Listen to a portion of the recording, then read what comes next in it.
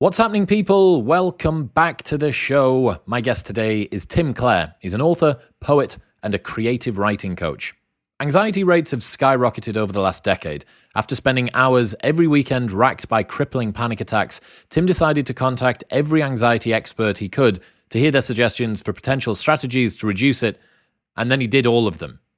Expect to learn why people are turning up to A&E believing they're having a heart attack, how the gut-brain connection plays a role in mediating our mood, why exercise is as effective as an anti-anxiety drug, how early childhood can influence our anxiety levels, the most effective tactics Tim has implemented to improve his mental health, and much more. I really appreciate how open and vulnerable and honest Tim is with this. There's something extra specially shameful deep down about being a man and a father and a husband and dealing with this. It's typically not what society expects of men, and the fact that this is across all genders, it's across all two of them, and affecting people of all different age groups as well, is something that we need to focus on. It's something that needs a lot more research. And the fact that Tim read thousands and thousands of papers and went to see all of the biggest experts in the world, he's done the hard stuff for you. If you enjoy this, his book's linked in the show notes below, and you should go and check it out. Tell me if this sounds familiar. Your business gets to a certain size and the cracks start to emerge. Things that you used to do in a day are taking a week. You're drowning so much, you've now promoted your dog from company mascot to customer service representative. If this is you, you should know these three numbers: 37,000, 25, and 1. 37,000 is the number of businesses that have upgraded to NetSuite by Oracle. 25, that is the 25th year anniversary of NetSuite. 25 years of helping businesses to do more with less, close their books in days, not weeks, and drive down costs. And 1, because your business is one of a kind. So you get a customized solution for all of your KPIs in one efficient system. With one source of truth, manage risk, get reliable forecasts, and improve margins. Everything you need to grow, all in one place. Right now, download NetSuite's popular KPI checklist designed to give you consistently excellent performance absolutely free at netsuite.com/modern. That's netsuite.com/modern to get your own KPI checklist today. This episode is brought to you by Crafted London. Finding men's jewellery that doesn't suck is very difficult, and Crafted London have nailed it. They're the #1 men's jewellery company worldwide. They're sweatproof, waterproof, heatproof, and gym-proof. They've got custom designs in gold and silver, necklaces, chains, pendants, bracelets, rings, and earrings. If you've seen me on any of the big cinema episodes on YouTube wearing a necklace, it will always be from Crafted. I absolutely love it. It works with formal wear, casual wear, whether it's daytime or nighttime. All of their pieces are super high quality. The designs are great, and I love them. It's all I wear. Also, they have an unlimited lifetime guarantee, so if your piece breaks for any reason at any point during the entire life of the product, they will give you a new one for free. Get a 15% discount site-wide on everything by going to bit.ly/cdwisdom and using the code MW15 at checkout. That's bit.ly/C wisdom and MW15 at checkout. If you want more focus in your life, or if you find yourself dealing with an energy slump in the middle of the day where you just don't have the motivation to stay productive, fear not, because I do too, which is why I spent more than a year creating the world's first productivity energy drink, Newtonic. Honestly, I'm so proud of this. I was involved in the design stage from the very beginning, and we made sure to only include the most heavily researched and evidence-based ingredients in the world at efficacious doses to create the most potent fuel for your focus ever made. It uses a science-backed formula of nootropic ingredients, including cognizin for focus, Panax ginseng to reduce distractions, and L-theanine to remove any jitters and keep you feeling great. We've got thousands of 5-star reviews, and you can see exactly why by trying it for yourself right now with free next-day delivery on Amazon Prime in the UK and the USA. Simply head to newtonic.com/modernwisdom. That's neutonic.com/modernwisdom. But now, ladies and gentlemen, please welcome Tim Clare.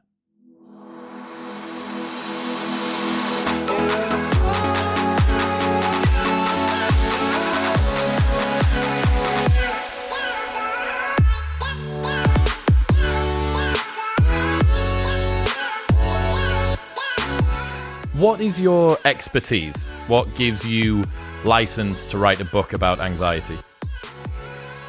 So the awful truth is is that I was sitting down having written sort of a couple of novels and thinking, what can I write about? And I'd written nonfiction before. And I was like, what am I an expert for? Because like you say, like when you're pitching something, whether it's like an article or a book, one of the 4 pitch lines, you know, it's like, this is a story about this, or I wanted to look into this. The reason why I'm the person to do this, and you shouldn't get a better known celebrity to do it instead, is because this is my area of expertise. And I was like, what am I an expert on? And it was like, well, I'm mentally ill. Like, I guess, like, I'm really anxious. Like, I was like, at the time, like, I had a 2-year-old daughter.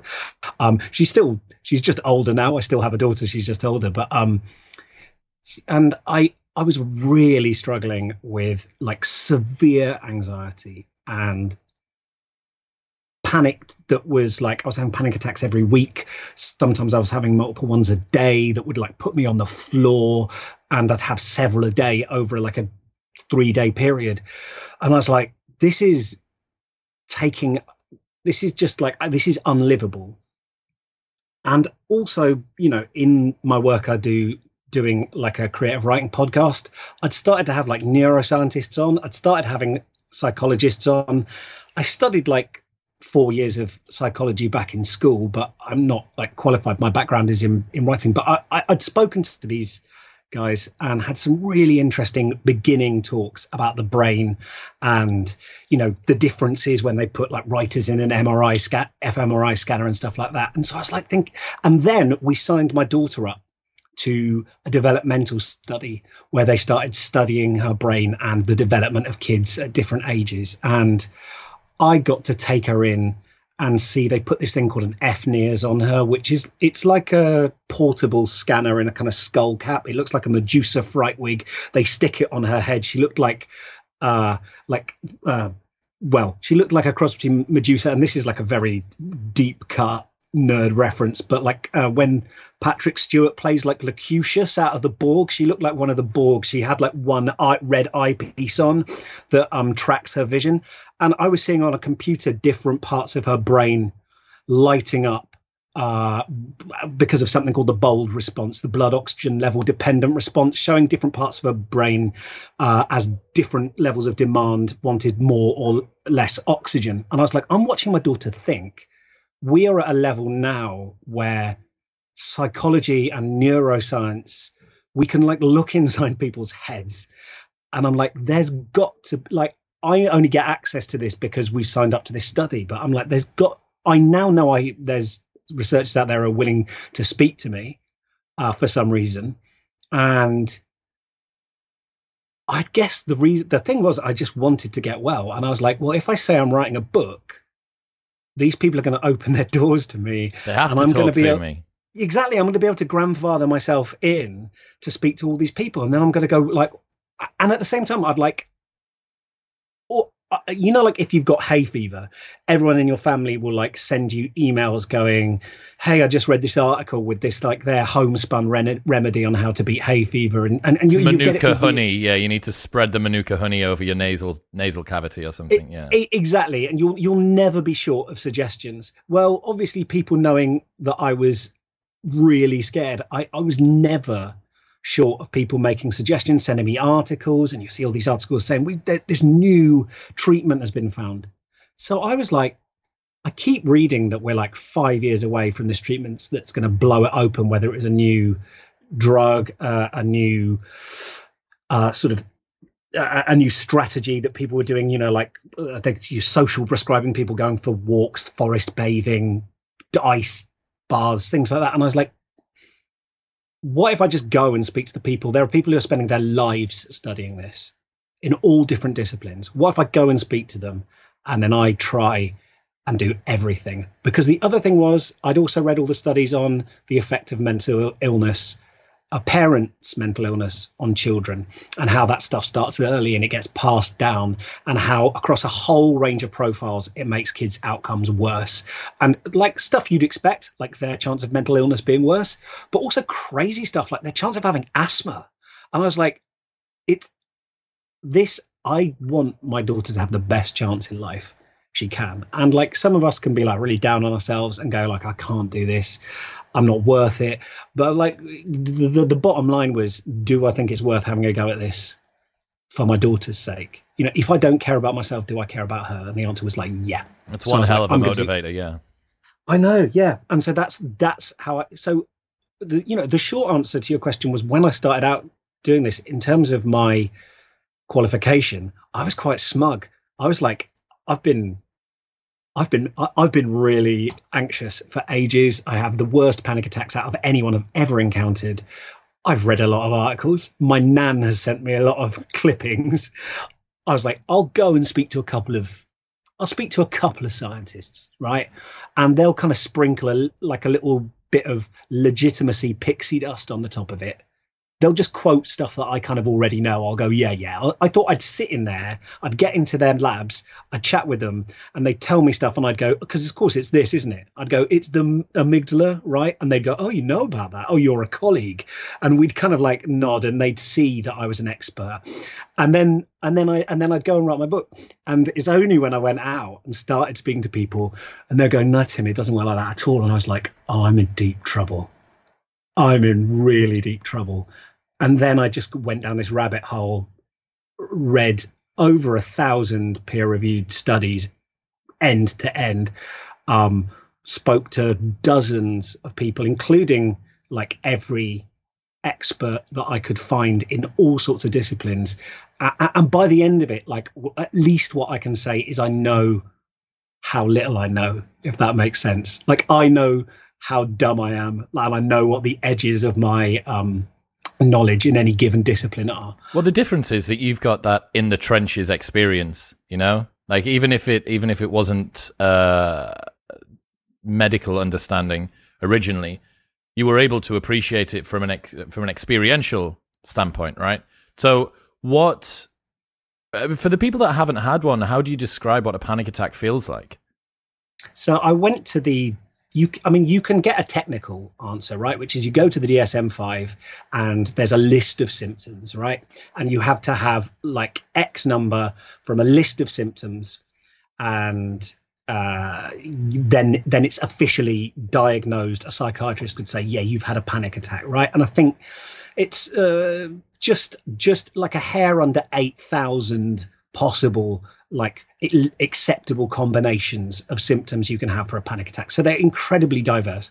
But reading the explanation of what a panic attack is, it's kind of like licking a photograph of an ice cream, right? Like describing a panic attack. I can tell you that it feels like it can feel like you're going mad. Like a lot of people, especially men, don't know they've got panic disorder until they present at A&E saying they're having a heart attack. They think that they're having a heart attack, that they're having cardiac arrest. They go to A&E and the doctor's like, no, you're having a panic attack, because so many of the symptoms are the same: breathlessness, what they call like air hunger, but also a feeling of like derealization, which is really difficult to describe until you've been through it, but you can feel like nothing's quite real, like this sudden feeling that you're in a dream, which is also why a lot of people who are having a panic attack think they're going mad or insane. Your airways closing up, dizziness, racing heart, sweating, trembling. You might start getting pins and needles in your extremities. Your extremities might start, they call that pins and needles, and your extremities your fingers might start going into claws, which they call tetany, which is to do with like calcium deficiency as you breathe so hard. You might obviously like feelings of dread and fear, often terror. I mean, my panic attacks, but all of this is like, if I described like, they'll call it in the literature, they'll say a panic attack is like this feeling of sudden dread and fear accompanied by extreme physiological symptoms, which is a bit like calling like being kicked in the balls, like a sudden extreme pressure to the testicles, right? Like it's a very, very different thing to go through it. And you're like, hey, hang on.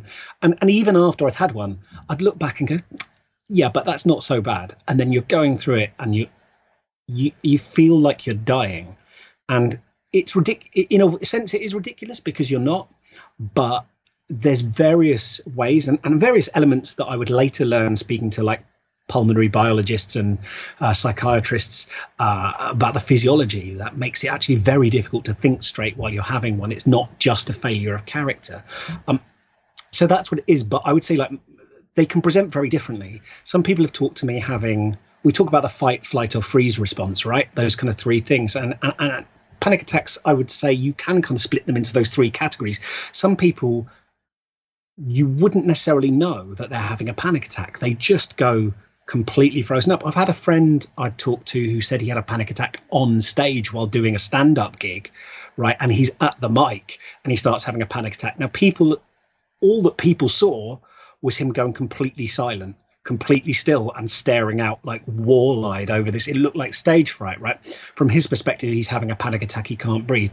There are other people like me that, like, honestly, it looks like a toddler having a tantrum. Like I'm like on the floor. I might be screaming. I might be saying I can't breathe. I'm like sweating. I might be like convulsing. You might think I'm having a heart attack. It was super embarrassing. It was like the least dignified thing you could. The only way I think it could have been worse if I was like doing kind of like honking farts while I was doing it. I was literally about to say the only thing you could have done was shit yourself at the same time. Exactly. And that would have somehow it made was like it worse. you're emotionally shitting yourself. Yeah, that's how it's that like complete like incontinence of like emotion and terror, which would, when we see them in kind of the panic attack is preserved amazingly well over like millions of years of evolution. You can get very similar reactions from like voles and stoats. Why does it exist? How is it adaptive to have a panic attack? Okay, so that's a fantastic question, and there's loads of like people have jumped on this like going why, and there was a psychiatrist called Donald Klein who in 2003 wrote a paper where his theory was he sees it as a kind of he called it like a suffocation false alarm. So he's going back to like, we know that panic attacks can be reliably triggered by something called the CO2 challenge, right? Where you give someone a mask and they breathe in a mix of air that's got 25% CO2 in it, carbon dioxide, right? That reliably gives people like smashes of a panic attack. Like it's the grimmest thing. It's quite, and I've spoken to a psychiatrist who, did it himself before he used it in his experiments. But we know that people who are vulnerable to panic attacks are much more likely to have bigger and worse panic attacks when they do that challenge. And it's one breath, by the way. Like you put this mask on, you take one deep No breath. way.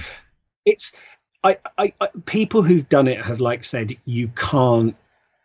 I should say like there's a famous patient called patient SM who had her amygdala, both her amygdalas removed, her amygdalae. They're these parts of the brain that have often been thought by kind of like when they talk about them in magazine articles, they call it the brain's fear center. Now it's not, but it is definitely implicated in our threat circuit. She'd had this rare genetic condition that meant she lost both of her amygdala were eaten away by calcium deposits. She couldn't feel fear. She had like a gun held to her head and someone threatened to kill her. She didn't even realize that they were threatening her. They've done all these tests on her. They had her held snakes. They took her to like a fun house and there was a guy dressed up as like Pinhead out of the Hellraiser movies. And apparently she made him jump because she went up and grabbed one of the nails coming out of his mask just to find out what was going on. She's been beaten up. She's been assaulted. At no point has she felt fear. Not all of these were in an experiment. I'm going to guess. No. Right. They're super. They're actually the experimenters. All of them that talked about her were really sort of protective and tender about her. She wasn't like some weird, like caged. Well, the problem that you have with someone that doesn't have any fear is that they're pretty bad at looking after themselves. If you're not able to do threat response or threat detection very well, you're unbelievably vulnerable.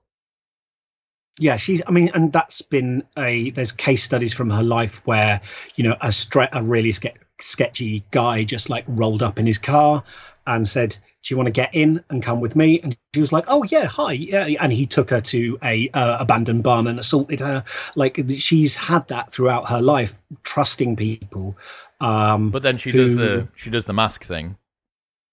Yeah. And then, but this is the thing, is like, she's just not able to, she does this, she did this CO2 challenge, this 25%, and she had the worst panic attack they'd ever seen with that. So even somebody who cannot feel fear in their life had a panic attack, a terrifying one, when she had it. Now, the difference with her is afterwards, they said, do you want to do it again? She was like, yeah, all right. She wasn't able to learn from the experience, but during it, she was screaming, I can't breathe. She was grabbing for the... So the theory is that these chemoreceptors in the brain are there, developed from when we were kind of like burrowing animals. You go to sleep in a burrow, it collapses, CO2 levels will start going up because you're going to suffocate. You want something that will just flood the body during sleep with adrenaline, cortisol, get the heart hammering, and go just move, scrabble, thrash around, try and get out. That's Donald Klein's theory, that it's preserved because there was a time when it was adaptive to wake up suddenly, because and it kind of still is, right? Like we know that children who have seizures during the night can, if the seizure reaches the amygdala, they are capable of just stopping breathing. In fact, they've had this has been one of the problems with COVID.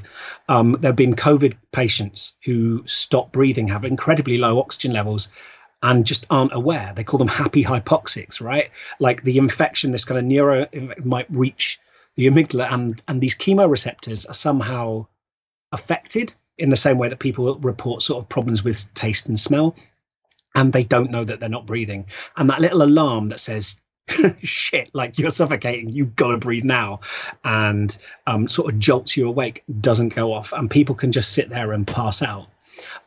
So that's one of the theories. Another theory is that like a panic attack is like the last resort of the fight, flight, or freeze, the like most primal response to being like attacked by a predator.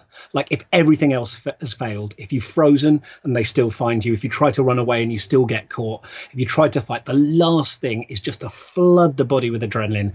And so you thrash, you scream, you fight in the hope that like basically it drops you, that, or it like so it's like this last ditch effort, which is one guy I spoke to, John Wemme, who's like a psychiatrist, and he does like pulmonary biology and things like that, and he performs this CO2 test.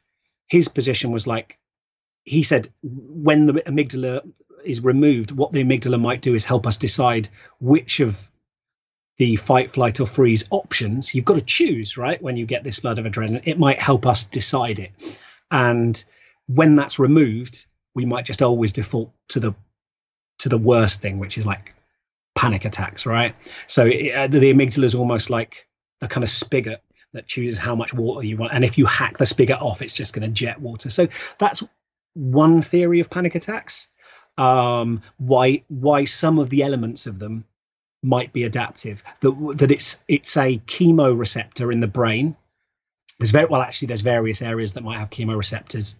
The amygdala might have them, but also periaqueductal gray, kind of like around the back. You might have these oversensitive chemoreceptors. And actually, when they've done ambulatory monitoring of people who have panic attacks, where they monitor their breathing as they walk around throughout their daily life, they find that a lot of people who have panic attacks have a tendency to overbreathe, right? So they're breathing a lot. They're washing out carbon dioxide. They're taking in a lot of oxygen. And so as they do that, right, they're slowly training this kind of like this canary in the mine shaft, right, these chemoreceptors to be more and more acutely aware of the tiniest bit of CO2. And so all you need then is a period where, people frequently with panic disorder will wake up in the night having a panic attack. So there's been no trigger. It's not like they're in a shopping center and they feel claustrophobic. They're in bed and they wake up thinking they're having a heart attack, right? And so there may be some it happens. Panic disorder correlates with like sleep apnea and like respiratory problems, people who have them. So there may be some dysregulation of breathing. And then, of course, what happens if you're having a panic attack, which we often think is part of it, but is sort of almost a second stage, is then you overbreathe, you hyperventilate, which, I mean, I don't know, like if you hyperventilate, it has all these crazy effects on, I mean, and this is what I didn't realize, I didn't get, was like, and it also explains the very traditional method of stopping someone having a panic attack, right? Where you see them on the old movies where they breathe into a paper bag, right? Yeah. And that's not really dealing with panic attacks so much as the effects of hyperventilation, which are like an overcorrection afterwards, right? Someone breathes and breathes and breathes. It washes out all the CO2. And then with all that lack of CO2 in the bloodstream, you get something called cerebral hypoxia, where the brain is flooded with oxygen, and as a response, you get vasoconstriction in the brain. So the capillaries, after about a minute of hyperventilating, the capillaries are about 50% of their previous capacity, right? And this is all really complicated. It took me ages to get my head around this, because you're like, well, your bloodstream's full of more oxygen. Surely more's going to your brain. Well, the body is a homeostatic system, and it's constantly trying to make sure different areas are getting what's needed. And if your body thinks it's in fight, flight, or freeze, and your brain thinks it's getting too much oxygen, it'll go, right, we don't need this, right? We're going to restrict the blood vessels, so the rest of the body, presumably we're being chased or in a fight, right? So I'm going to save the rest of that oxygen for the mitochondria in the cells in sort of my legs, so you can run away, right? So we're all right here. And that's a mistake that the brain makes. At the same time, you get this thing called a leftward shift on the hemoglobin dissociation curve, which basically means that hemoglobin, the protein transports of oxygen around the bloodstream, cling on to that oxygen more tightly when you get a carbon dioxide washout. So they don't deliver those oxygen molecules as readily. So not only does your brain get 50% of the blood flow, but all of the oxygen that is flowing through the bloodstream is not letting go of. So your brain, like within a minute, your brain has been massively starved of oxygen. So you start feeling dizzy, you can't think straight, you start getting that derealization, you start thinking you're going mad, you can't take logical steps because your brain is shutting down. And this is why people will regularly, like I say, they will present thinking they're having a heart attack. They'll present thinking that that they've lost their mind. And it's all to do with respiratory function, which is which is mad for me, right? That it's something so simple as like that dysregulation and then over breathing can lead to people thinking, I'm going insane and I'm dying. And it's just a breathing rhythm thing. Looking at the techniques that you went through in an effort to try and discover what can help anxiety disorders, what did you find out about exercise? So exercise is a really interesting one. I thought exercise was the first thing I tried, right? Because I was like, well, this is a slam dunk. I mean, I was really, really unfit, like incredibly unfit. My job is 3 meters from my bed. My favorite activities are like video games and sleeping.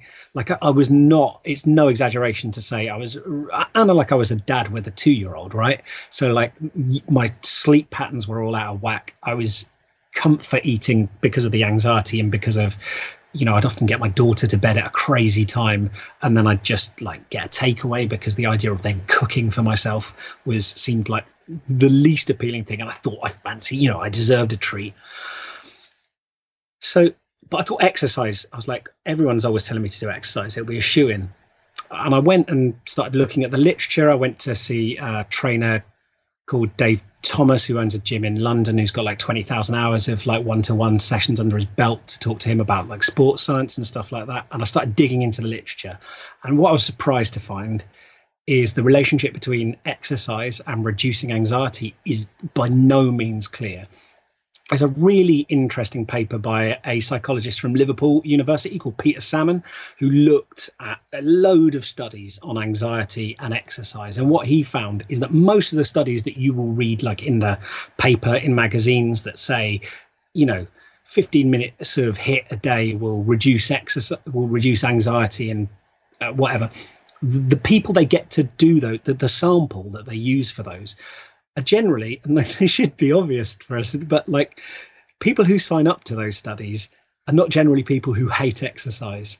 They need volunteers, right? And the people who tend to sign up to exercise studies tend to be people who quite like exercise. So for a start, there's a skewed sample in that the people who are doing them are people who generally don't hate exercise. Secondly, the samples that are used, and this is another weird one that surprised me, are often not people who are clinically anxious. They will get people who are just, everyday people, and they will study them, and then they'll give them a survey at the beginning and a survey at the end, and they'll go, do you feel less anxious now than you did before? And often people do, but they weren't clinically anxious to begin with. They just feel more relaxed. Does that mean it works with someone with PTSD or panic disorder? That study doesn't have anything to say on that necessarily. Secondly, a lot of studies don't Thirdly, I should say, a lot of studies don't really distinguish between what type of exercise. Like there are a lot, exercise is a big, that's like just saying, books. Is reading a book good for you? Well, what kind of book? What kind of exercise? Is walking the same as, sprints or, fartlek or hit? Are we talking like marathon running? Are we talking about like swimming? What duration are we talking relative intensity to someone's fitness level or absolute intensity? How many days a week for over what period? So all of these questions are ones that are not often well addressed in the current literature. And of course, one of the things that I got from talking to Dave is like, if you start an exercise regime, the first thing it's going to start doing is at least transiently raise your cortisol levels, your adrenaline levels, your testosterone levels as well, which is like more ambiguous when it comes to how that affects anxiety. But your stress hormones are going to go up initially, right? So and it's going to be unpleasant, right? When I started running, doing this book, I fucking hated it. It was grim. I did not start running down the street whistling to myself going, I feel so alive. Oh my God, I hated life so much. I could taste blood in my mouth. I was limping. I was aching. Next day I couldn't get up and down the stairs. I was so angry. And I was like, why am I doing this? I hate doing this. But, and there is a but coming here, right? Despite all that, so those are all the caveats, right? Despite all that, if you then look at the body of literature, there are some great results. One thing I'd say, let's imagine that you did a bunch of exercise, right? And it did nothing for your anxiety, but you started an exercise regime. Well, we already know, you're going to live longer. You're going to have you're going to have more energy during the day. You're going to be your risk profile across a range of diseases is going to drop dramatically. So the worst case scenario is that you live longer. You're a healthier, better, leaner, sexier version of the person you were yesterday. You just still have anxiety. Yeah, exactly. So it's not like, we're asking someone to put their hand in a meat grinder. It's something that's already good for you. I think is sort of unambiguous across the range of literature. But can it help anxiety? Well, there are some suggestions that there are ways it can do. When we look at athletes and some studies of people who exercise regularly and do intense exercise, and they've done some of this with bodybuilders as well, actually in response to a threat, and in the lab, this tends to be something like they call it a shock protocol. So they literally wire someone up and give them unpredictable electric shocks. That's how they find out someone's stress levels, and they'll check their cortisol with a swab. When you look at these people, actually their fight, flight or freeze response, their hormone cascade is generally more pronounced than people who don't exercise. However, it tends to normalize more quickly as well. So they have almost more of an adrenaline boost in response to a stimulus, but then they return to baseline faster.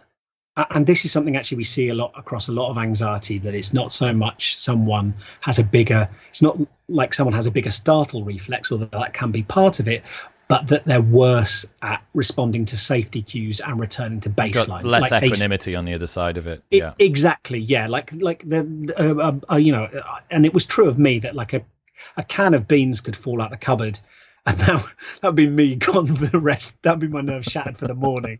I'm just like, I've got to take to my bed now with a case of the vapors and fan myself, saying what shall become of us, because like that was it. Like I was just jittery. Yeah.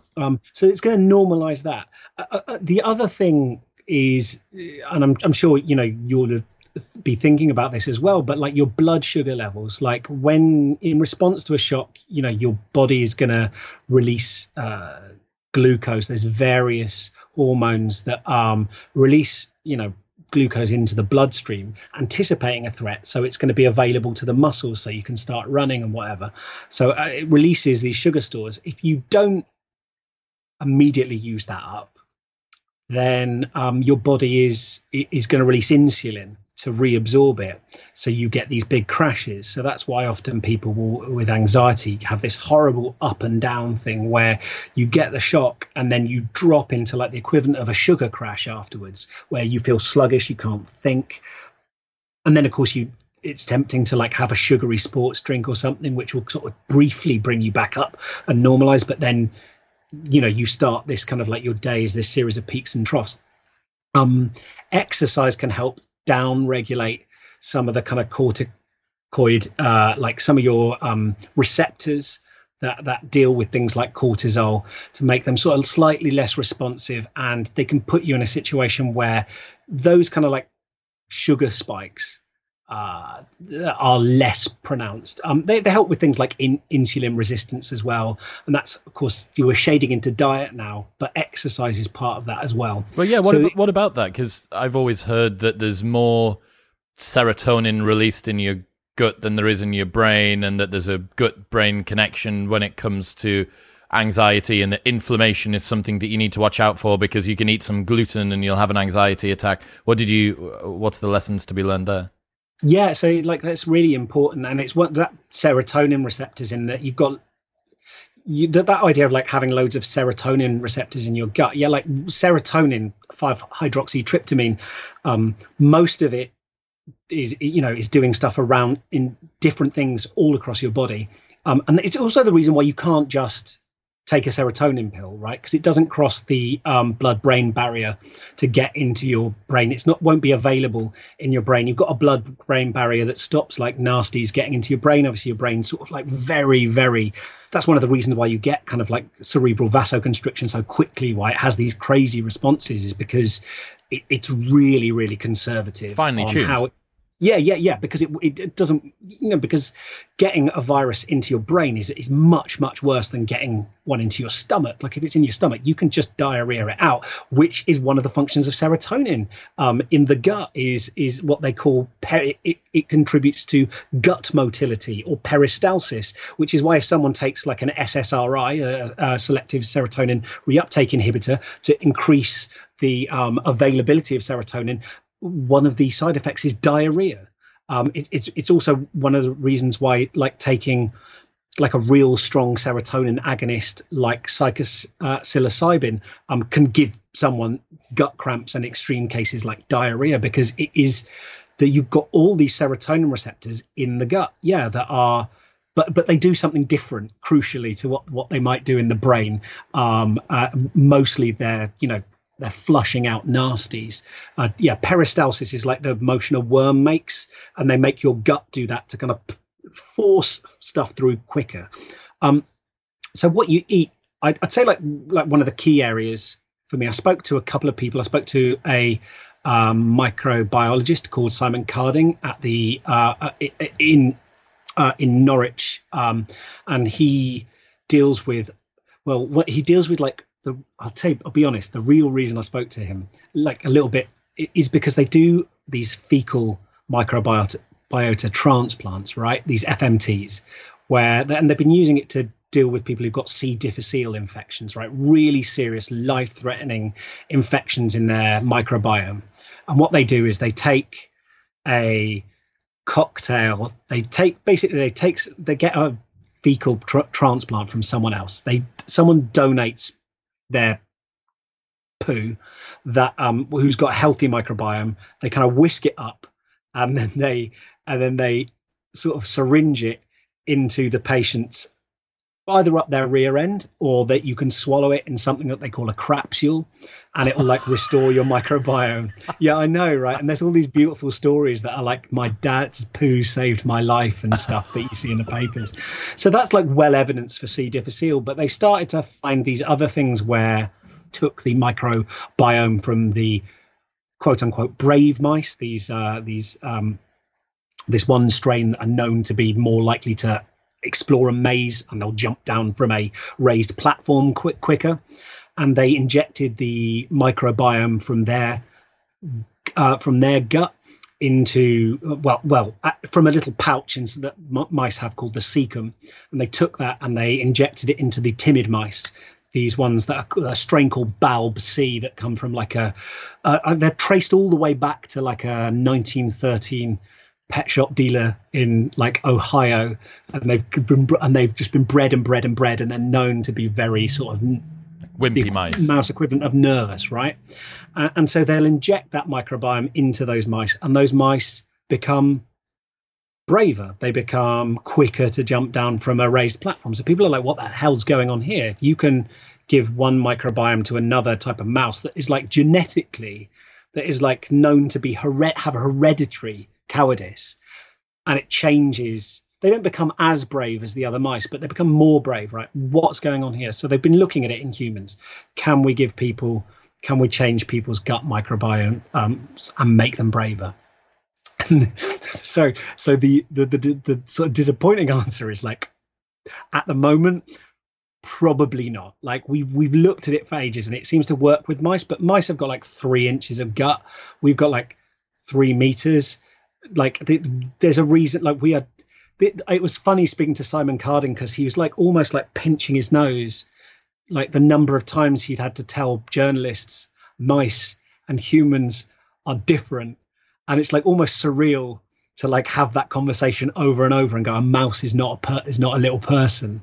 Like they've got all sorts of differences in their guts. They can't, like mice and rats can't be sick. They don't have a gag reflex, so they've got massive differences in what they can and can't do. But in terms of like your diet, there's plenty of like epidemiological studies, so big studies where they take huge numbers of people, that suggest like there's a mild association with like a Mediterranean diet and lowered risk of anxiety and depression. It's not like a huge one. It's like for 1 in every 45 people who switch to a Mediterranean diet will avoid depression or anxiety that would have otherwise got. But there's like a small, but you do that over a population, right? And suddenly you're getting hundreds of thousands of fewer people hitting the mental health system with anxiety and depression, and hundreds of thousands, and that's only clinical level as well, but hundreds of thousands of people potentially who aren't having their life like ruined by this. So it gets to big numbers if you look across a population. But I did speak to you.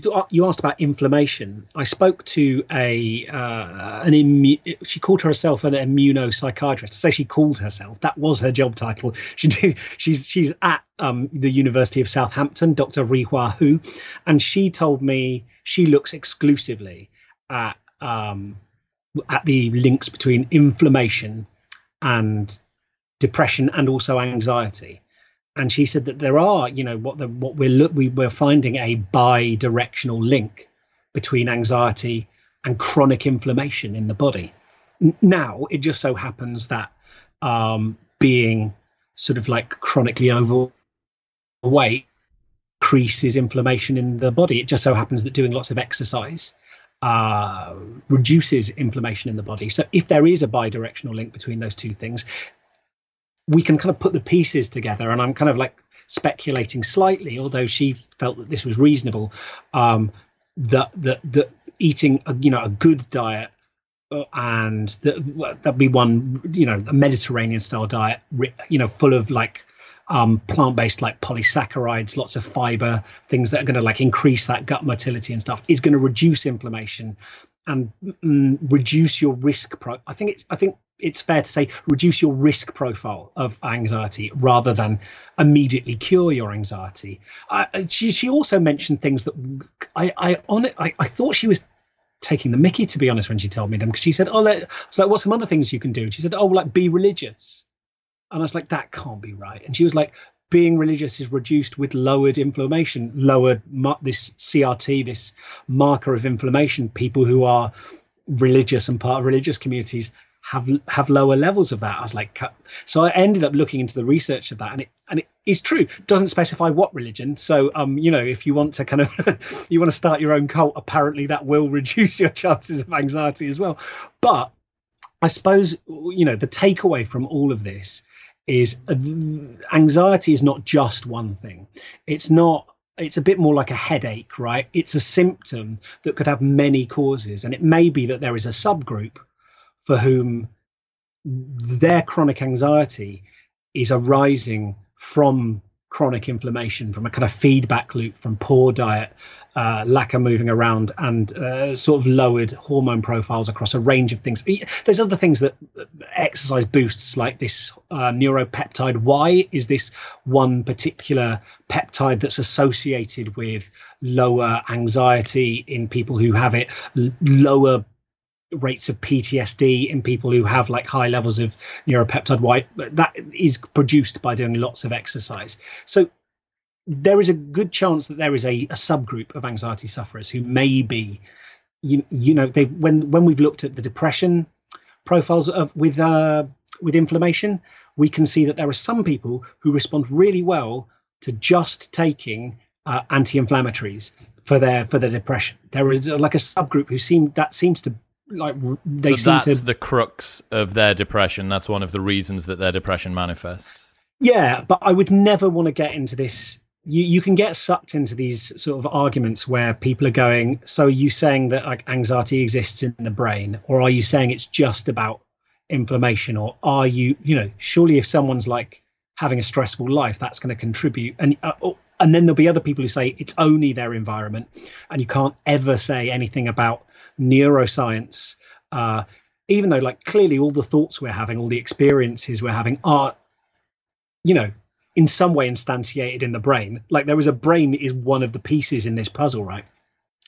And sometimes when I get sucked into those, I feel a bit like I'm watching two people have a brutal fist fight over whether Kermit is a Muppet or a frog. It's just like these things can all be contributors. And for me, like inflammation is definitely sort of a reasonable culprit, but it may not be everybody's sort of primary boogeyman kind of behind what's giving them anxiety. What about childhood trauma and bullying and stuff like that? How does that contribute? Well, I spoke to a brilliant neuroscientist called Nim Tottenham, who has done lots of studying of like childhood adversity and particularly how it affects brain development, and how when people have had very traumatic childhoods, either because of like a single traumatic incident or because of like lots of different things that have happened, it affects. There's suggestions that it affects brain development in a way that's not always immediately apparent at the age of the trauma, but happens later. Abnormal development of, I've mentioned the amygdala before, but also the hippocampus, which is associated and implicated in parts of memory. We're trying to get away from this idea that one part of the brain is kind of like one department for doing one thing, but certainly hippocampus is important in forming memories, and specifically for anxiety, it seems to be to do with associating certain environments with safety or threat, which is why there seems to be a lot of dysregulation in the hippocampus in soldiers with PTSD, people coming home who can't hypersensitive to it somehow. Yeah, that kind of like the kind of classic thing is like a car backfiring, and they think they're kind of under gunfire. But like that the brain's inability to differentiate between a theatre of war and a safe zone The hippocampus is almost certainly implicated in some level in that. But Nim Tottenham looked at how the brain often she did this great paper that showed that like often our studies suggest that the brain starts to change in adolescence, but as the result of things that happen much, much, much younger. And we might get a sort of upregulation of if you're looking at, I guess, what they call like neuroanatomy, you might get much bigger or much smaller area. It's like the one thing I'd say at the moment is the literature is really ambiguous over whether an area like the amygdala, whether having a big amygdala is worse because you're going to be more anxious, or whether having a smaller one is worse because you have less regulation over anxiety. It's not entirely clear what the relationship is between sort of size and function. Did they say what sort of age this could begin from? Are we talking about before stuff that we could potentially even remember, sort of toddler age, that there could have been things that have impacted on our brains from then? Absolutely. I mean, some of the I was looking at one study that was suggesting that we can't start forming coherent autobiographical memories that we're able to retell to people until about 2.5. So, they could be things that you don't remember, but certainly, like from the moment you're born, you are learning. Your threat circuits are active, right? Like babies are not great at certain types of threat perception, but you come out of the womb with sort of like flinch responses to, say, like being dropped or pain or things like that. Babies, for a while, they've done these great studies where they get babies to crawl out over a perspex floor that suddenly underneath is a cliff, like drops away. And at a crawling age, they will just crawl happily out over the edge. On this perspex thing, they don't know that they're on a see-through kind of like ledge. And then there'll be a certain developmental point where they'll go, I'm afraid of heights now. So we know that some fears are acquired. Some are developmental steps. Like it's good when a child starts to get a little bit of stranger fear. There'll be a moment where a child gets a bit more clingy. Well, they're starting to differentiate between faces. That's quite good. Obviously, like it can be pathological, but it's a neuro anatomical and neuro developmental milestone that's actually pretty great, right? Like they're learning to go, this face is safe, this is a stranger. But yeah, from really early on, Nim Tottenham did a great study in mice where they played them music when they were born, like they play a particular song. And then they found mice don't normally like to nest around any noise at all, like they're naturally timid. But then if this song was played when they were adult mice, they would want to go, they'd prefer to go and make their nest when this music was playing. So they tried it with adults. They got people in and they played them songs. They did this very stressful test where it's this like notorious test called the trias, where basically you're made to do a maths test that is rigged that you're always going to fail. It's going to be too hard. And the answers come too quickly. There's like a loud horn sounds every time you get one wrong. You can see a bar that's supposedly how other people who've done the test before did, and you're always doing much worse than that bar, right? People report doing this trias as like the most stressful thing. It's more stressful than like noxious thermal stimuli where their hand is burnt. More stressful than seeing like graphic photos of like corpses. The trias is what people find the most stressful and don't want to go back and do again. And she did this test where they would be made stressed by that, and then they'd either be played some random music, or one group were played music from this what they call the critical period, which is like around 5 and 6. And if she found that when people were played the music from 5 and 6, it reliably reduced their stress levels more than the control music. You mean that they went back to the time when these people would have been 5 and 6, looked at the typical songs that were playing on the radio, like Phil music, Collins exactly. Or whatever the fuck. Yeah. So everyone will have like a critical period. So her theory is that this is a critical developmental period when we are learning safety, because people who had a trauma around that age, their critical developmental period was shifted earlier to about 3 or 4.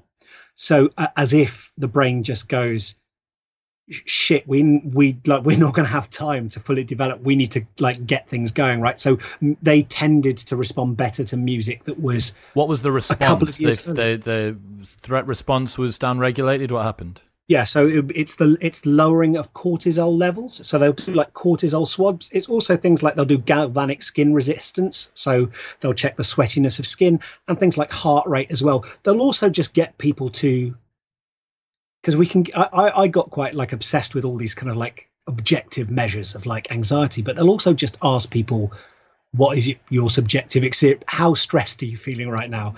Which is always like a useful thing to do, because sometimes you can get a lot of studies they've done on neuroscience and stuff. They'll get parts of the brain that are supposedly associated with threat flashing up, and they'll go, oh, this person must be scared. But then when you ask someone in the scanner, are you feeling scared? They'll go, no. And actually, some of those studies, I spoke to one neuroscientist, Alexander Shackman, who was like, actually one of the problems we have is the tests are kind of boring and people fall asleep in the scanner. So clearly we can't be studying anxiety if like someone's like falling asleep because they're so bored, and you're going, these people are scared of these things. So yeah, like the response was people were they were like moving into that kind of parasympathetic rest and digest state of kind of going, it's like almost like those songs are safety cues for them. Okay, so is the lesson, what's the lesson to take from that when it comes to childhood trauma and adult anxiety? Well, like there's two, and like one of them is like the obvious ones that like we've got to like really protect children and make sure they grow up in the best environments possible, because these things can have disproportionate effects on how they grow up. But I would also say, as an adult, you can, if you've been through difficult things in your childhood, it can be the most depressing thing in the world for someone to go, oh yeah, I'm afraid you're screwed, and here's like 50 studies proving it. We're seeing more and more like neuroplasticity is still a thing. So what I would say is there is clearly an effect from that critical period of music, and you might find that listening to songs from that period help you, but I'm not convinced that having like looked across the literature, that effect is necessarily bigger than just listening to music that you love, right? I'm not sure. It might be an effect, but whenever we find an effect in research, we've got to ask compared to what. And I'd say probably those songs do work better than random songs. Do they work better than like your favorite songs? I don't know.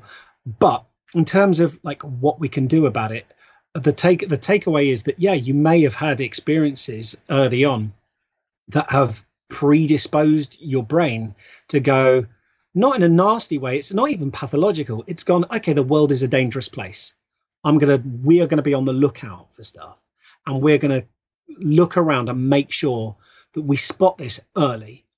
So someone might have social anxiety, right? They might like constantly think, does this person hate me? You might be on a train and there's a couple of people are drinking, and you start getting anxious, and part of your brain is thinking, is it going to kick off? Are these people going to be a couple of drinks down the line and going to start like getting leery?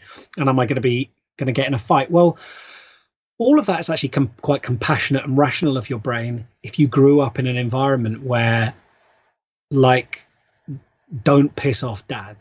If dad comes home and he's had a few, like, just get out of the way, like, spot the early warning signs that someone might be not safe to be around, like, and try and spot the moments where the shift in the tone of voice. If you've grown up around that, there's like a little note of warning in someone's voice, and that is the time you're going to get a hiding if you don't get out the way. Your brain's going to go, cool. Like, well, that's cool. We're going to apply that. That's an adaptive lesson. Yeah, that's a useful thing.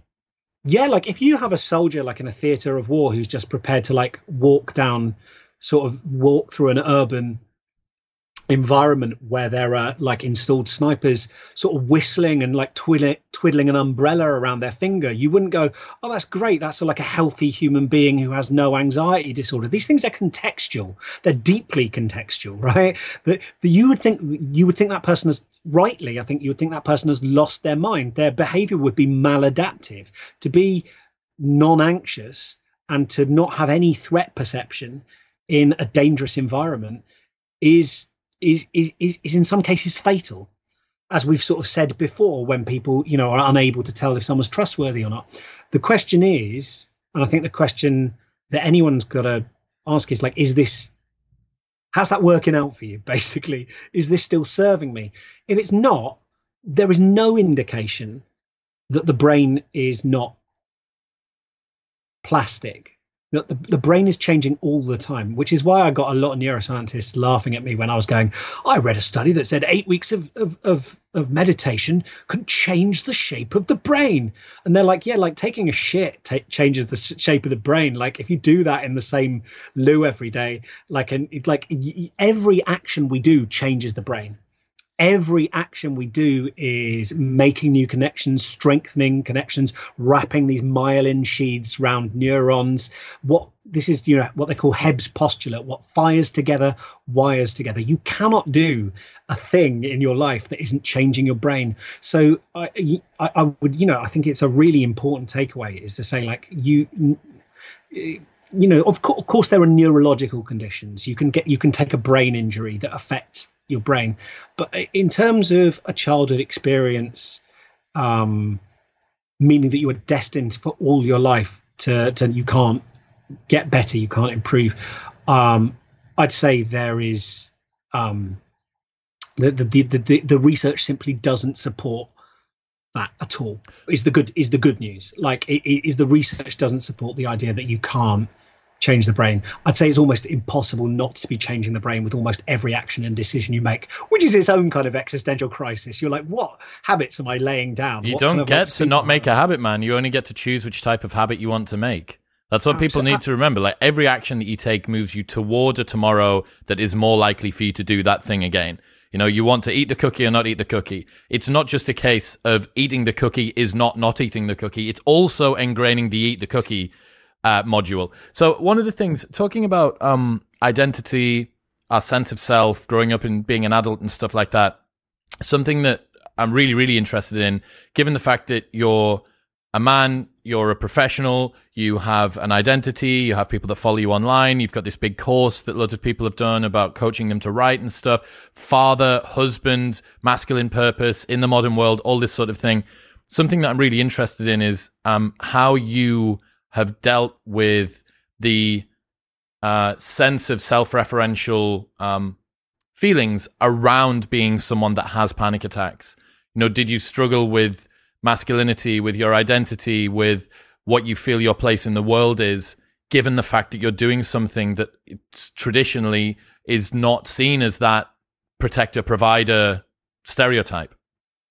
I mean, so yeah, absolutely. And I think that, of course, like part of you's like imagines that you're above all that, and you kind of go, well, I don't really, I'm confident enough in my own masculinity to not feel threatened by that. But when you are on the floor, like having shoved like a towel in your mouth to try and cover the sound of you screaming so your baby daughter doesn't hear because you don't want her to be afraid in sort of 2 rooms away while your wife looks after her, and because you're scared of nothing.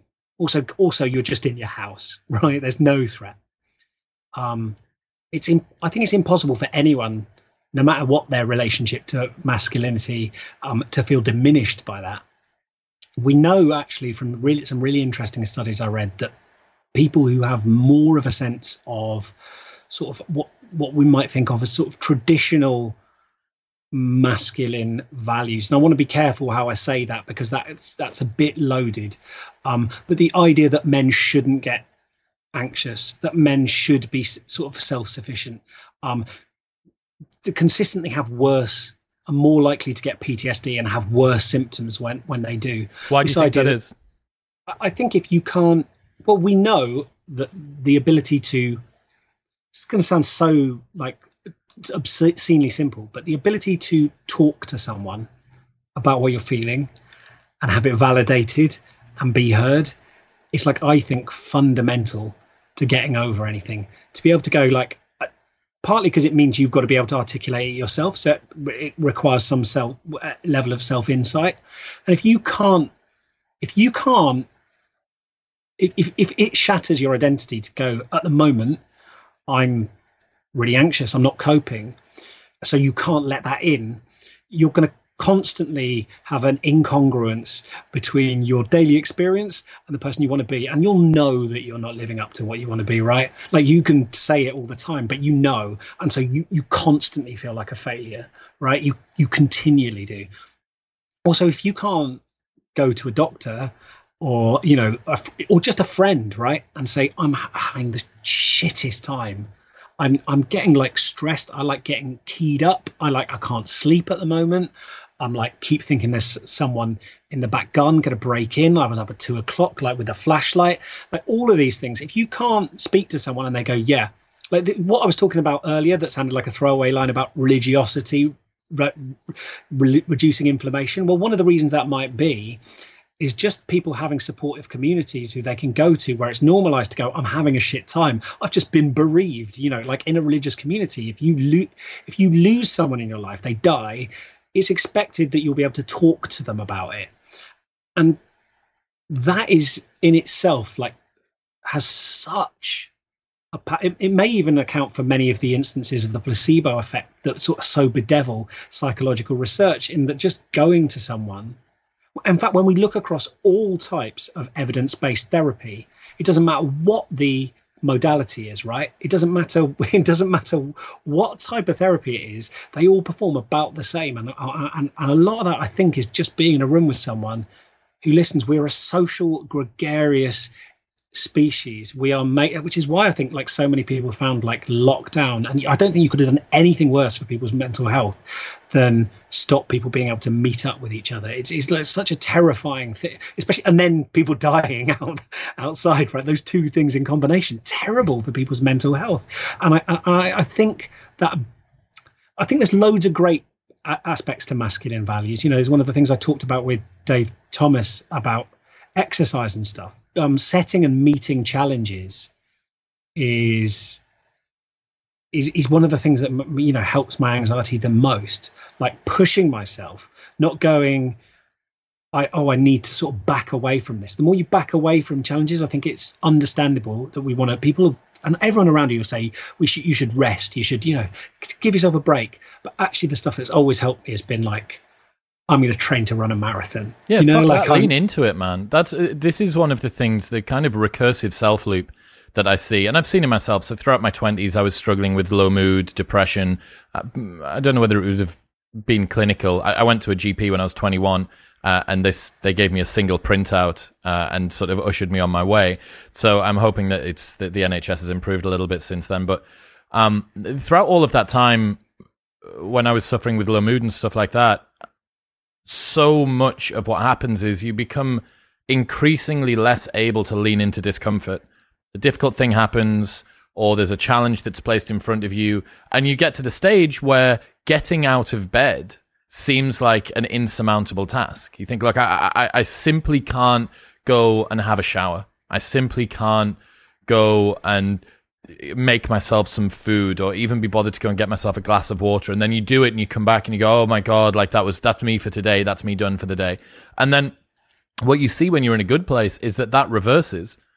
You see that you're more able, you're more anti-fragile. You go into the gym and you're putting more weight on, and there's this sort of, it is a masculine value, right? You sort of grit your teeth and get through this very, very difficult thing that you're doing. And it's not out of some sense of fear. It's out of a sense that you know that you can and that you're going to do more and you're motivated.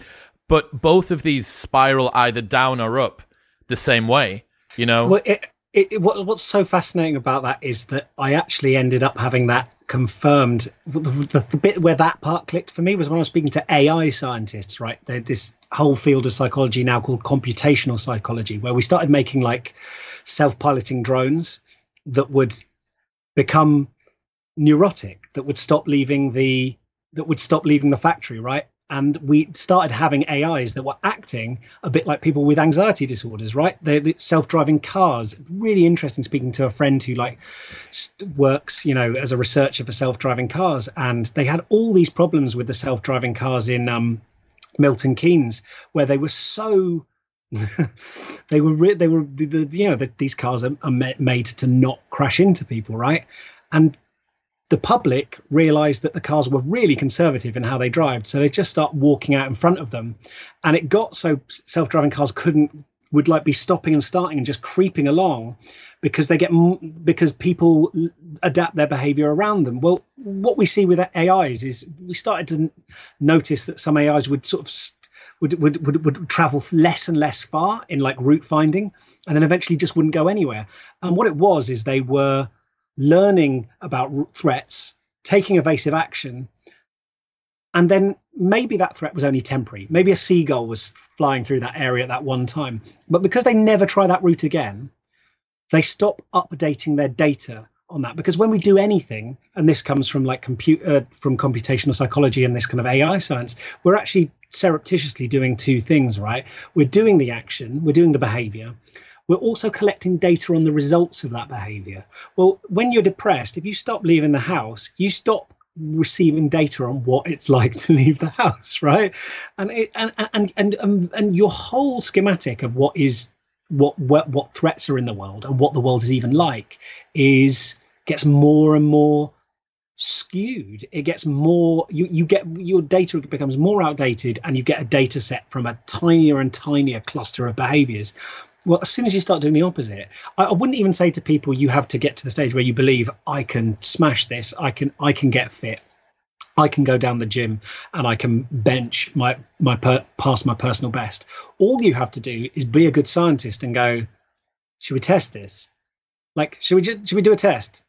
Because like, depression sitting on your shoulder, it's like, or anxiety or whatever, it's going like, okay, that is a good hypothesis. I can't do this. Let's try it out. Let's see what happens, right? We can do this. Let's do 4 trials. Let's do this properly, right? Because if you're so convinced, you're not going to be scared for me trying this, right? Because you're going to be proven rapturously right. So let's try it out. And then, of course, what happens is you go, shit. Oh, I did that. So if I was wrong about that one localized misbelief, what other things could I be wrong about? And then the whole that's the spiral again. That's that recursive spiral that I'm talking about. The problem and the point at which I've been at staring at the ceiling of a bedroom for more days than I care to remember, trying to break the inertia between those two worlds, trying to break the inertia of I can't do this to let's try and do this. And that is the point at which I got stuck an awful lot, and I think a lot of other people do. And now, many years hence and a lot of self-work and stuff like that, it's increasingly difficult for me to think about that, and it's increasingly easy for me to find equanimity when something bad happens, and increasingly easy for me to lean into discomfort when I need to as well. And, it might relapse at some point in the future or whatever, but every single time that even anything difficult does happen, it seems to happen less. And that spiral makes me feel empathetic for the previous version of me that I used to be, because I know how far that person was from having that positive reinforcement, from overcoming something and knowing that we'll be okay and getting out the other side and it's fine, it's just for now, it's not forever, and all of that stuff. That learning process is very meaningful. Yeah, and it's also, that feedback as well. It goes back to kind of like the old kind of like classical conditioning that Pavlov was doing with the dogs, where his lab where he was testing these dogs, where he was sounding a buzzer or having the ticking of a metronome and showing them like a bowl of meat powder, and they would salivate, and he would measure that they would learn to associate the buzzer or the ticking of the metronome with food, and they'd salivate just at the noise, right? Well, he had a flood in his lab one night, and all the dogs had to be rescued, and it was very traumatic for them. Like the water was coming up because it was in a basement area, right? And the dogs had like a pretty shit life under Pavlov anyway, but like this was particularly bad. But afterwards, they found that all the dogs they had in the lab were no longer, they couldn't do that classical conditioning after that. Something had frozen in them, and they couldn't learn new associations. And this has been like in the work of in the work on learned helplessness, where a dog gets sort of like one area of the floor will be electrocuted and another won't, and it will be shown a light and it has to move from one to the other, and eventually they make the task impossible for the dog. Eventually it will just lie down and let itself be electrocuted. And the only way that you can retrain a dog that has been through that is the experimenter has to like literally go in and drag the dog onto the safe area of floor to show that its assumptions about what is and isn't safe, once they make the test possible to win again, the dog won't bother to learn that it can win it, because it's just learned that life is impossible. But the dog's inertia around its own worldview is so high that it on its own can't overcome it. And so an experimenter has to like come in and literally it's hot. Don't do that to dogs. Like, I could have told you that a dog would be depressed if you electrocute it repeatedly, but nonetheless the lesson from this is that you drag the dog onto the safe area, and you do that repeatedly, and eventually it's like, okay, my assumptions about the world are wrong. But it is not going to do that itself, and that's what we can end up like, basically, in this kind of metaphor is like we just stay on that electrocuted part of the floor. And I saw this in other experiments. This guy Peter Loverbond did one where people would get an electric shock just before a sort of blue square would be flashed up on the screen, and they'd be told there's a button, right, and you can press it, and if you press it like within a second of the blue square coming up, the electric shock won't happen. And what they found is that the button could be wired to nothing, right? And they just tell people that's what's going on. And they learn to press the button, and they think they're stopping an electric shock, but there was actually never going to be one. And then when they're shown a blue square, people who had that button to press will get a jolt of anxiety, all those kind of like physiological signs of it, even though they've never been electrocuted by that blue square. And people who weren't given a button to press, who didn't think that there was any safety behavior, who actually then had the moment of going, I'm going to be electrocuted. Oh no, was no electric shock. Unlearn that association and don't find it scary anymore. And this is something they call safety behaviors, like our ability to people thinking, I'll have a panic attack on the bus unless I have to sit like one of two seats by the driver. And this is the second bit I wanted to get on really quick, based on what you were saying about like facing up to stuff. Is I spoke to this amazing researcher from Oxford University called Dr. Andrea Reinecker, who I heard about. Someone told me about her, and I thought that can't be true, where she was curing people of their phobias and anxieties, like claustrophobics, by locking them in a dark cupboard, while giving them this thing called dicycloserine, which is like increases neuroplasticity, and saying you won't be let out. Like, I'm going to put you in there, and I'm not telling you when I come back. Can't call for me. Don't scream. Don't do anything. And these are people with like chronic, like really bad claustrophobia. And you just have to trust I'll come back. And you can't do any safe behaviors. No taking, a rescue remedy or a propranolol. You can't like do rosary beads. You can't pray. You can't tell yourself the nice lady will be back soon. You just got to sit there and just like bathe in it. How the fuck is this ethical? Well, it had people's, it had their informed consent. There was a pretty reasonable dropout rate. A lot of people don't want to go through it, right? It's rough. One of the tricks was actually she came back in 15 minutes. People had like cleared the whole day. They thought they might be shut in there all day. She came back in 50 minutes. Her like cure rate is one of the highest I've seen out of any treatment. We know that like phobias are probably one of the most amenable to treatment out of anything we can do.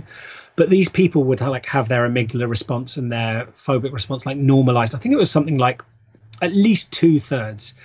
That was it. Like 15 minutes and their phobia was cured. Their claustrophobia was cured, which is nuts. Why? Right? What's happening there? Is it the drug? So dicyclocerin is a controversial drug to use in this situation. I read one paper that was called right. So you will have already guessed what the problem with giving something that increases neuroplasticity is if you put them in a very traumatic situation. And the paper was called Dicyclocerin making good exposures better and better exposures worse. Right. If the person panics in there and starts doing safety behaviours, the neuroplasticity bakes that trauma in harder, which is why they're looking at some other possibilities because it's a risky thing to use. It's no good sitting down to someone and saying the spider isn't going to bite you. Like how many times have you been bitten by a spider? None. How many people do you know have been killed by spiders in your friendship circle in the UK? None, right? It's no good telling someone that it's not getting to the parts of the brain that are making them feel like they're going to die and they've got to get out of there. Your brain does not believe in hearsay. It doesn't care about that. It's got to experience it. And what going in that cupboard gives is like a cast iron experience. You have just gone up against everything you feared, and it had jack shit. Like you turned round to the axe murderer who's chasing you in the dream, and you stood, and it turned out they were just a phantom, right? And there is something, I mean, of course, like on a conscious level, the idea of like facing your fear, we can all kind of like understand how invigorating that must feel. But just on the kind of neurological level, and again, I'm talking about, I spoke to several neuroscientists who are like, their names are in, I got a copy of the manual Neuroscience out of the library, and I looked up like the last living name in the history section on anxiety, and then I phoned him, I emailed him, and he was like, yeah, I'll speak to you. And I got to speak to this guy Joe Ledoux, who's like the amazing neuroscientist who deals with anxiety and like undoubtedly the most famous in the world.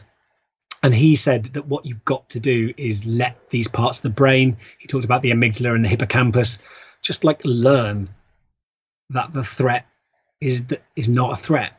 But you can't do that consciously. It's got to happen non-consciously. It's got to go through it and go, yeah, oh, okay, stand down, everyone. Like, turns out we were worrying about nothing. You can't talk to that part of the brain, theoretically. So, having gone through all of these different strategies, tons of different techniques for trying to reduce anxiety, what is it that you've come to believe on the other side of it as someone who had a lot of first-hand experience, but also has now done a good bit of research with 1,000 papers that you've read? What have you come to believe about what does and doesn't help anxiety? How's this changed the way that you deal with it in your daily life? Well, anxiety makes us crave certainty, right? I think anyone who's dealing with anxiety wants, like, I don't mind saying I wanted easy answers, right? I just wanted someone to say, this is what you need to do. Anxiety craves certainty. It submits to authority. We want people just to tell us what to do. And the way out, and it sucks, is uncertainty. It's exactly what you were talking about when you were saying that moment of doubt where you go, what if my beliefs about the world are wrong? There is something much more terrifying behind anxiety. And I think the key to it is in people who have been through childhood traumas and yet blame themselves somehow. And I spoke to one guy who did like psychedelic therapies and worked with people who've been through really, really grim shit, doing psychedelics and doing therapy while they were under the influence. And I said, why would someone think that was their fault? And the key thing is, if it's not your fault, then it wasn't under your control. If it wasn't under your control, there actually is no sequence of things you can totally do to stop bad things happening again. That is the horrible truth about being a human alive in the world that we are asking anxious people to embrace when we ask them to come out of the woods, right? And I think that's where we've got to start, right? That there's a reason to hold on to the destructive beliefs of anxiety and panic, and it is that if I can just hate myself enough, I can I can and set the algorithm up, the fear algorithm. I can actually predict any threat, and I can actually make my life safe. You can't. You just can't. We can do sensible things. I'm not saying you should drink a quart of whiskey and go dance on the motorway, but you cannot structure your life to avoid pain, threat. It's just not possible, and that is a bitter pill to swallow in the midst of anxiety. But it's also where liberation lies, and that is the. I mean, if you told me that at the beginning, I would have been so angry. I've been like, you don't understand. And I'd say, no, I don't understand. So let's talk about it. Because the other thing is all of this stuff about, this is how, the cardiopulmonary system works. This is the hormone cascade, is all for naught unless someone feels understood. This is what the anxiety therapist of 25 years, this guy, he's also an author, Mike Shell, told me. He said, he used to go in, he said, talking to people about the fight-flight response and telling them all the literature and just dumping it on them. And he said he realized that you can't get anywhere until you feel like you've been understood, until someone has heard you. And you go, because that was the breakthrough moment for me. And you go, that's right.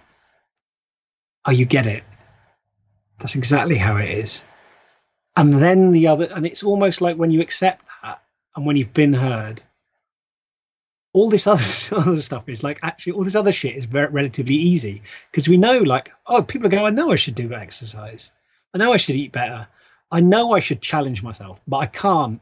And that thing about the impossible task you were talking about, you can't people are going, we need to the world is very stressful and we need to campaign for sort of a more just world. Well, I agree with that, but at the moment, I can't bring myself to have a wash. So can you understand why I'm not in a state to upend the current system? That's not helpful to me. Well, one of the things that unlocks that ability to start doing things that are in your best interest is in the moment where the message of anxiety feels like it's delivered, the little carrier pigeon of your anxiety has delivered that message to someone, and they've heard you and they've gone, that is shit. And you've explained it to them, and you hear yourself say it as well, and you hear them say it back to you, and you go, fuck, that's actually, now I say all that out loud, that's pretty bad, isn't it? I've been through a lot. I'm quite courageous. Then a whole bunch of stuff melts, and then a whole bunch of energy that you've been using to be anxious, you can start redirecting that adrenaline's fucking great.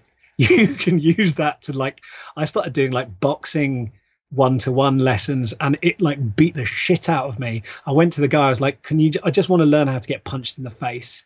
And he was like, yeah, let's do this. And it was great. And I'm like, it is scary. It's not great. I don't enjoy particularly having someone swing at me and punch me in the head. Right. But it's funny. it is funny in a boxing context to do all that stuff. And I'm like, I've got all this adrenaline and energy. I can use this to just rant it on a step machine or a bike, or doing sprints, or getting the kind of battle ropes, and it's knackering you, and you're like, this, adrenaline feels good. So ultimately, I think none of it, I think, can start until you have felt understood. And if you can't find someone else to do that, then being able to write it down, and at least for you to come to terms with it, I think everything else comes out of that, and that's why some of this stuff about all the other stuff that we know we should do but we can't bring ourselves to do, that falls into place when that kind of the core part of you inside, which is just this kid that is freaking out, feels like someone's got the message. And then they're like, okay, stand down, alarms off.